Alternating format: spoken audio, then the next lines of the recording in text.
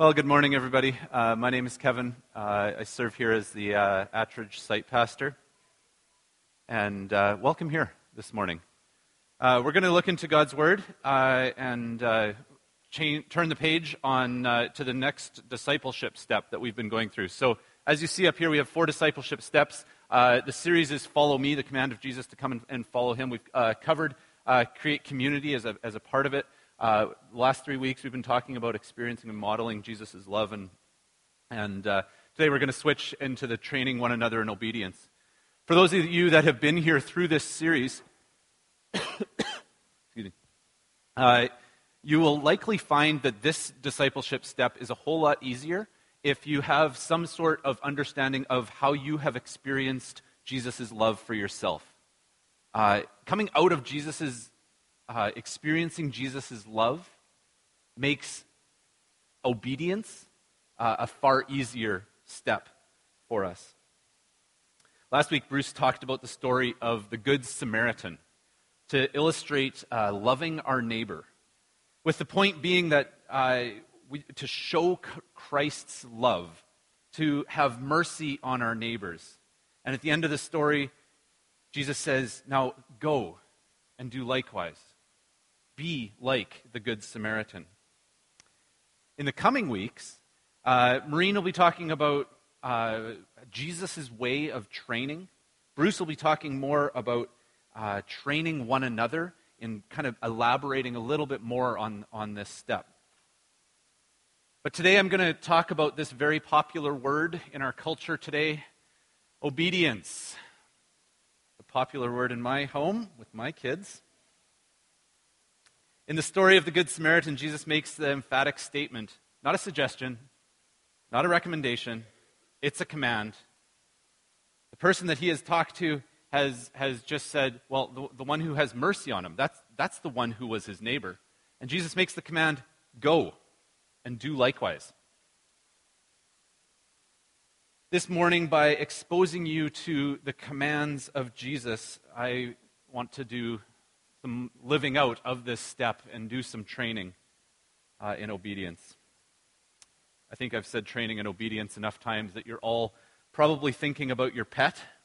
And for those of you that have it, doing some obedience training, and you know the work that it takes to train an animal. So we'll start. We'll just see how well you're going to do here. We'll have a little practice here in obedience and just see where we're at, gauge the congregation, and we'll kind of measure so I can know how to proceed. Okay, so let's just see how we do here. Sit. Okay, we got one troublemaker up there. Thank you. Okay, and a few latecomers. Okay, good. No, that's okay. You can obey too. Yeah, and well done. You did it. Okay, welcome here. Nothing like being put on the spot by the pastor when you walk in late. Okay, good. So,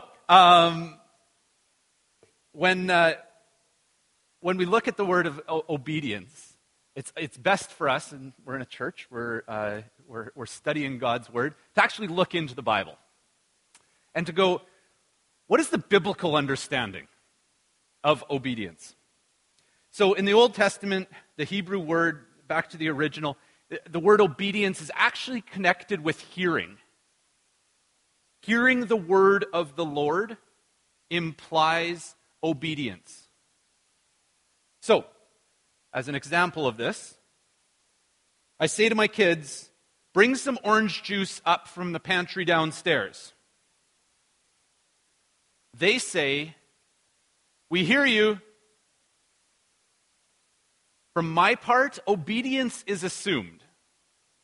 I am now expecting, they understand, they say, they hear me, I am expecting that orange juice is coming up from downstairs. Exodus 24, verse 3.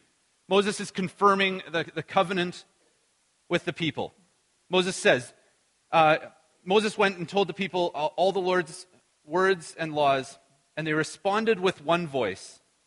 Everything the Lord has said, we will do.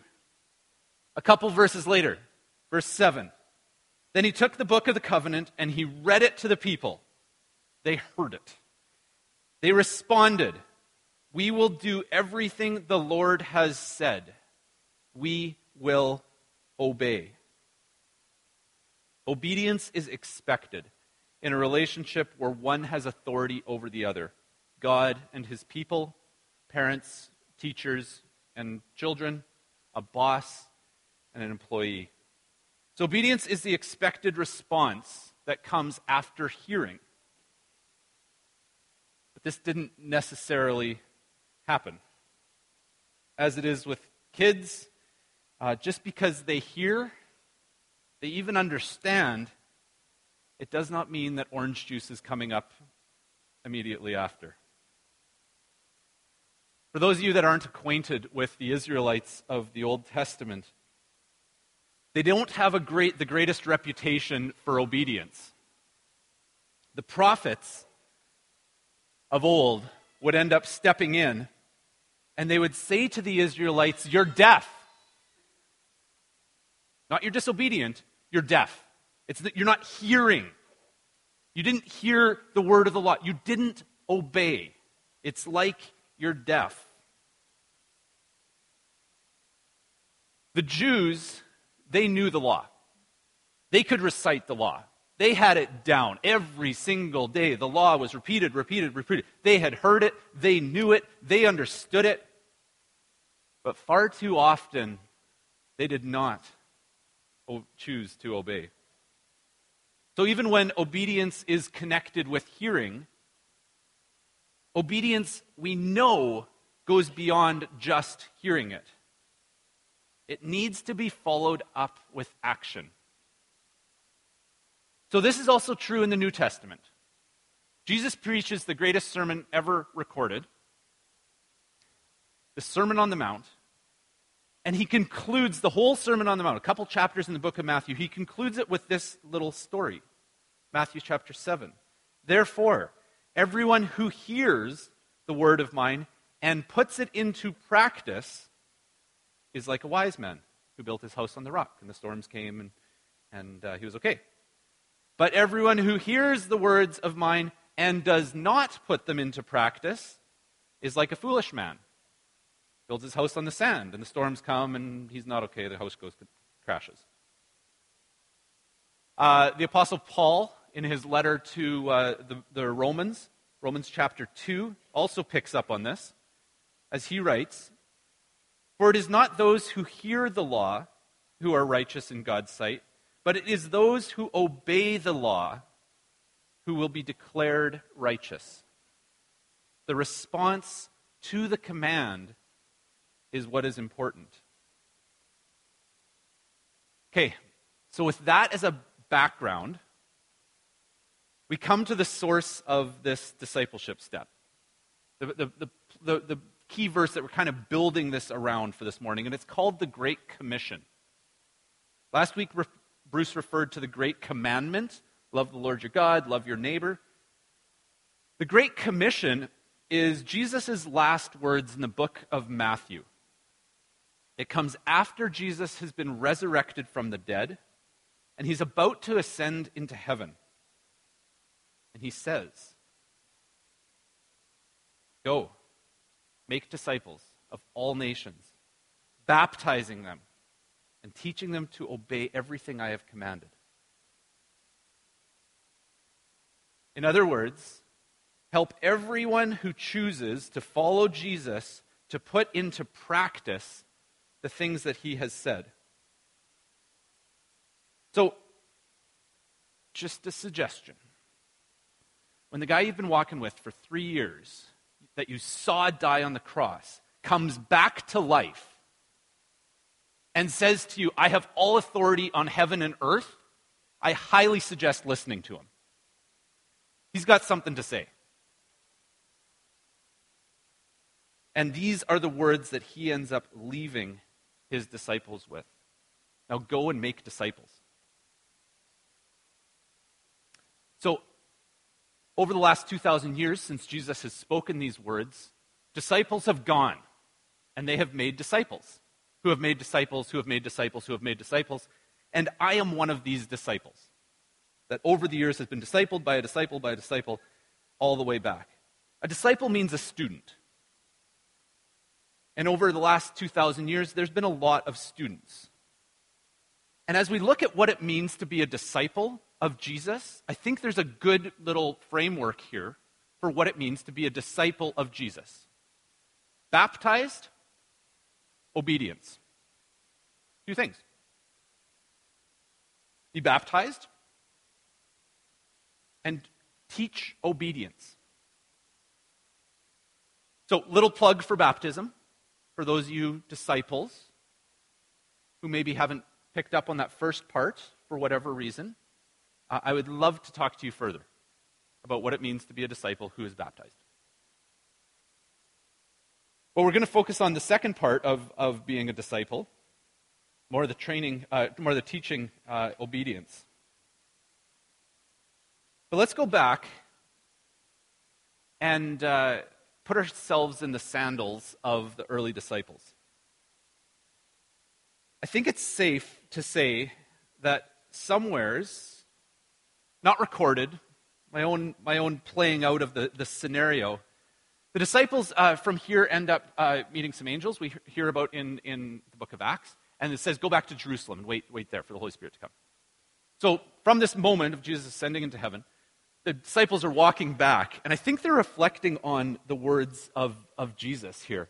And they're saying, okay, so he taught us, okay, be baptized, and teach them to obey everything I have commanded you. Okay? Yeah. Good. Okay, everything? And I kind of think that there is some discussion here. Okay, he said, teach everything that he commanded? Okay, guys, I'm going to need some help. I was sleeping during one of the lessons. You know what? I was actually rowing, and the wind was really blowing by my ears. I missed something. You're going to have to help me out here. I think one of them said, I was actually talking to James about who is the greatest, and I missed a few of his commands as well. Man, I wish we had recorded those things. What was it that Jesus taught so that we can teach everything that Jesus commanded? Not just like a couple of those key lessons. What was everything? I think we have a good idea that the summary, the Coles Notes version, would be love the Lord your God and love your neighbor. Okay, we kind of got that. Unfortunately, this verse doesn't say teach the Coles Notes version of what I taught. It says everything. The word everything is in there. I looked for different translations. I'm not like a Greek scholar, so I went through a bunch of different translations looking for a loophole to be like, it's not quite. The other translations say all. You got your choice, everything or all. If you find a great other translation that doesn't include everything, that would make life a lot easier, wouldn't it? But we have the responsibility to obey God's word here and actually keep that word everything in Scriptures. I think the disciples were saying, we should have written it down. Yeah, man. Fortunately, 2,000 years later, we have it all written down. We have the New Testament. We have the commands of Christ. And we even have a better little resource that pulls it all together for us named Google. So I went to my friend Google. I said, what were all the commands of Jesus? And Google provided a list. I honestly can't say that this is the most accurate list out there. It got it off Google. But if my responsibility is to train you in obedience, to teach everything that Jesus commanded, I'm going to do my best to teach everything. So I found a list on Google of what are the commands of Jesus. If you want this list, it'll be available online on our sermon link. It's also out in front of the Welcome Center. You can pick it up. Small groups, you're going to be looking into these commands here this week. These are the things that we need to teach to obey. As followers of Jesus, we need to train one another in obedience, and part of training is that we need to teach disciples to obey everything that he commanded. I think the commands of Jesus are important. So, we're going to take a few minutes and run through these. We can summarize them, but I think there's value in looking at more in depth. Many of them are self-explanatory, But I think if we are to follow Jesus, we need to hear exactly what he says. Let's keep in mind that hearing implies obedience, right? So as I go through this list, I encourage you to do some quick self-reflection. How are you doing with this list? Where are you at? How are you doing with everything? So, repent! You came to church just to hear that. Repent! One of Jesus' first commands. This is through the book of Matthew, because some of the books they repeat it, and this is just a quick summary. At the heart of Jesus' message is the message to turn away from wickedness. Repent. Do a 180 degrees turn from the things that are not of God. Follow me. Well, we got that one up there. We covered that. That's our this is how to follow Jesus. Rejoice. Matthew 5, when people insult you, when people persecute you because of following Jesus.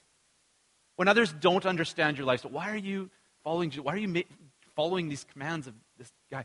And they persecute you because of this. Rejoice. Let your light shine. Don't hide your good deeds. You don't need to boast about them. But don't go and hide your good deeds under a cover. Let your light shine. Be reconciled. So if you're making an offering to God, if you're in worship, and you remember that someone has something against you, stop. Get your relationships right. And then go back and continue worshiping. Don't lust. The Old Testament commandment was not to commit adultery. And Jesus steps this one up a little bit and says, don't even lust. Don't even think lustfully. So instead of the outward physical act as the measure, Jesus ends up turning it towards what's in our heart, towards others. Keep your word. If you say you're going to do something, do it. Don't swear an oath. Just say, yes, I'm doing it, or no, I am not. And then act on it. Go the second mile. The Old Testament law limited retribution that was done to you. So if you got smacked, you could smack someone back. But you couldn't smack them and kick them. If someone killed someone in your family, you can go back and you can kill one of the member of their family, but you can't kill 2 or 3, so that it escalates the conflict. You can't kill a whole family because someone killed someone in your family. Now Jesus is saying, in this one, go a second mile, don't fight back at all. This is the start of forgiveness. Radical for those people hearing that. Radical for us today. Love your enemies. Anyone can love those that love them. But stand out for being the person who loves their enemies. Bruce talked about this with the Good Samaritan last week. Be perfect. Be perfect, therefore, as your heavenly Father is perfect. And this is a concluding command at the end of loving your enemies. And I would just encourage further study on this one if you want to know more about what the context is here. It's a statement that is summarizing the Old Testament law here that requires a little bit more looking into. Don't store up your treasures. God will provide for you. Trust Him. Seek God's kingdom first. Don't judge one another. Choose the narrow way. Don't just choose the easy way. Choose the narrow way, the hard path. Beware of false prophets. Pray for laborers to bring in a harvest of people coming to know Jesus. Pray for those people. Be wise as serpents. Be innocent as doves is the following part. Don't be afraid. God's got this. He's in control. Hear God's voice. Listen to God's voice. And now we have the context of that implies obedience. Take my yoke. A yoke is a harness for an oxen. Be harnessed together with Christ and plow the path that he is plowing. Honor your parents. Don't despise the little ones. Don't despise those who wander in the faith, the one sheep that wanders off that the shepherd goes to find and leaves the 99. Go to your offenders. Forgive your offenders. Honor marriage. Be a servant. Don't put yourself first. Put others first. Be a house of prayer. Ask in faith. And mountains will be thrown into the sea if you have the smallest amount of faith. Love the Lord, love your neighbor. Good summary. Await my return. Take, eat, and drink. Context is remembering Jesus through communion, the bread, the wine. Watch and pray. Be alert. Be ready for Christ's return. Go and make disciples. Baptize my disciples. Teach my disciples. Deny yourself. Beware of covetousness. Bring in the poor. We have a Syrian refugee family coming on Wednesday. There's more information in the bulletin. They need towels and bedding and kitchen items. Check out the bulletin on if you want to bring in the poor as a way to obey this command. Receive God's power. The power of the God of the universe. Be born again. Start a spirit-filled life. Keep my commandments. So, I don't know if that's everything that Jesus actually commanded. There's a list, there's a starting point for us. Whether it is or isn't a complete, perfect list, there's a responsibility for us to live the real commands of Christ. There's the question of okay, so how were the disciples to teach obedience? How is that to happen? The New Testament is full of letters that go back and forth among churches. Paul ends up correcting the theology of the early believers and gives direction to Timothy. He gives direction to Titus through letters. Acts chapter 16 says, "As they traveled from town to town, they delivered the decisions reached by the apostles and elders in Jerusalem for the people to obey." So they sent letters. They taught publicly. James, Peter, John, they also write letters to the other churches providing directions for this new life in Christ. Acts chapter 2 refers to the new believers devoting themselves to the apostles' teaching, meeting together daily. Those are some of the ways that they ended up just starting to understand the teachings of Jesus as they gathered together. Romans 15, Paul includes actions. Not just a teaching, but he actually includes modeling. Kind of goes back to our second step. Romans 15:8 says this, "I will not venture to speak of anything except what Christ has accomplished through me in leading the Gentiles to obey God by what I have said and what I have done." So we have an introduction to teaching through imitation, looking for an example from someone. So we need to know what the commands are. We need to understand what the commands are. And we need to act on them. We need to step into them boldly, not just hear the word of the Lord. 1 John 2 says, "We know that we have come to know him if we keep his commands. Whoever says, 'I know him,' but does not do what he commands is a liar, and the truth is not in that person. But if anyone obeys his word, love for God is truly made complete in them. This is how we know we are in him. Whoever Whoever claims to live in him must live as Jesus lived. Jesus was the perfect model for how to live out these commands. To live like Jesus lived. Marina's probably going to talk more about that, about how Jesus did some of his training in the following week. I'm going to give you a few tips here for those of you that are struggling to where to start.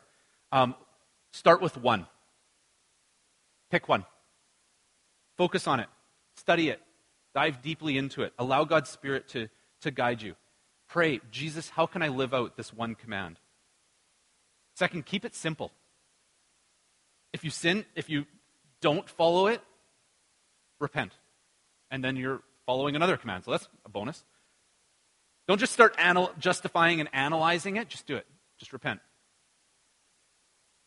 Third, focus on the heart. The point of this list is not to replace the 10 Commandments with a higher, harder list so that you can earn your salvation. That's not the point of this list. This list isn't the new 10 Commandments that you must obey so that you can be saved. Salvation is by grace alone, receiving his grace, receiving his forgiveness in our life. This is simply how to live like Jesus. This is simply acts of obedience towards Christ. This is what it means to live in his kingdom. This is what it means to live like Jesus, is to do these things. Each one of us is unique. If you look around the room and you see someone else who's doing it, man, I wish I could just live out that command the way that person does, you're going to miss the point.